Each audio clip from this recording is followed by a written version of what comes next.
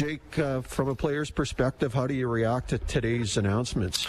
Initial reaction is shock, of course, just didn't see it coming. But after that, the reaction is moving forward, getting ready for next year, and bringing this organization back to winning. That's what the expectation here is, to win, and that's what we need to get going. Where do you think the team was by the end of the season? Yeah, I think it was a bad year. 3 wins. That was 3-11.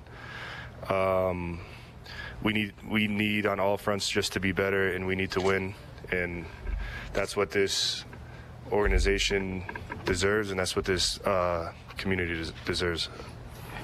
Thanks. Yep. Hi, Jake. How's it going? This one has to hit you maybe a little harder than some of the other guys in that locker room. You just have a history with your former GM now and your head coach from back in Ottawa. Yeah. Brock and Jamie, I love those guys to death. This is, unfortunately, is the nature of the business. People come and go, and I wish them all the best in the future.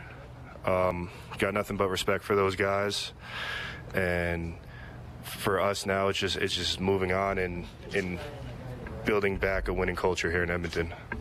How much do the players feel it's on their shoulders? How much do you take responsibility for it? I take a lot of responsibility.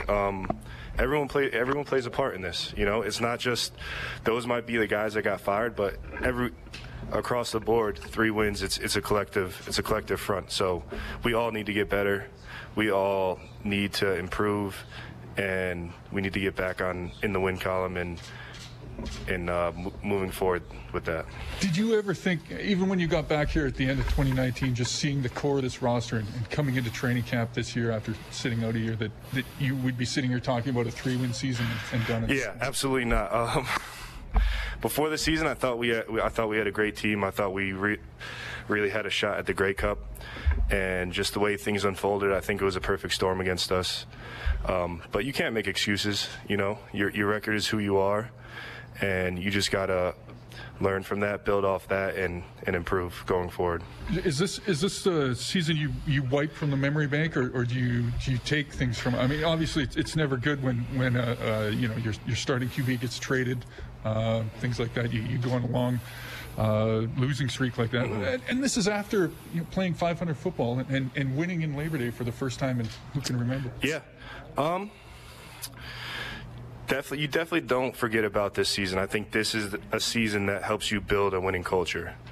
Tough times make hard men, and that's what's going to come out of this. Is this was a hard season on all of us, and we're going to be stronger and better because of it. How about players under contract? I mean, everything's up in the air. Not that anything's guaranteed, anyways. But now, there's new brass coming in. Who knows what it's going to? It's a tough way to spend a part of the off season, isn't it? Yeah. It's football is a roller coaster, and you just got to stay level headed. Whoever comes in, if they like you, if they don't like you, just got to keep moving forward and keep playing, and you got to control what you can control. That's something I always tell myself, is control the controllables.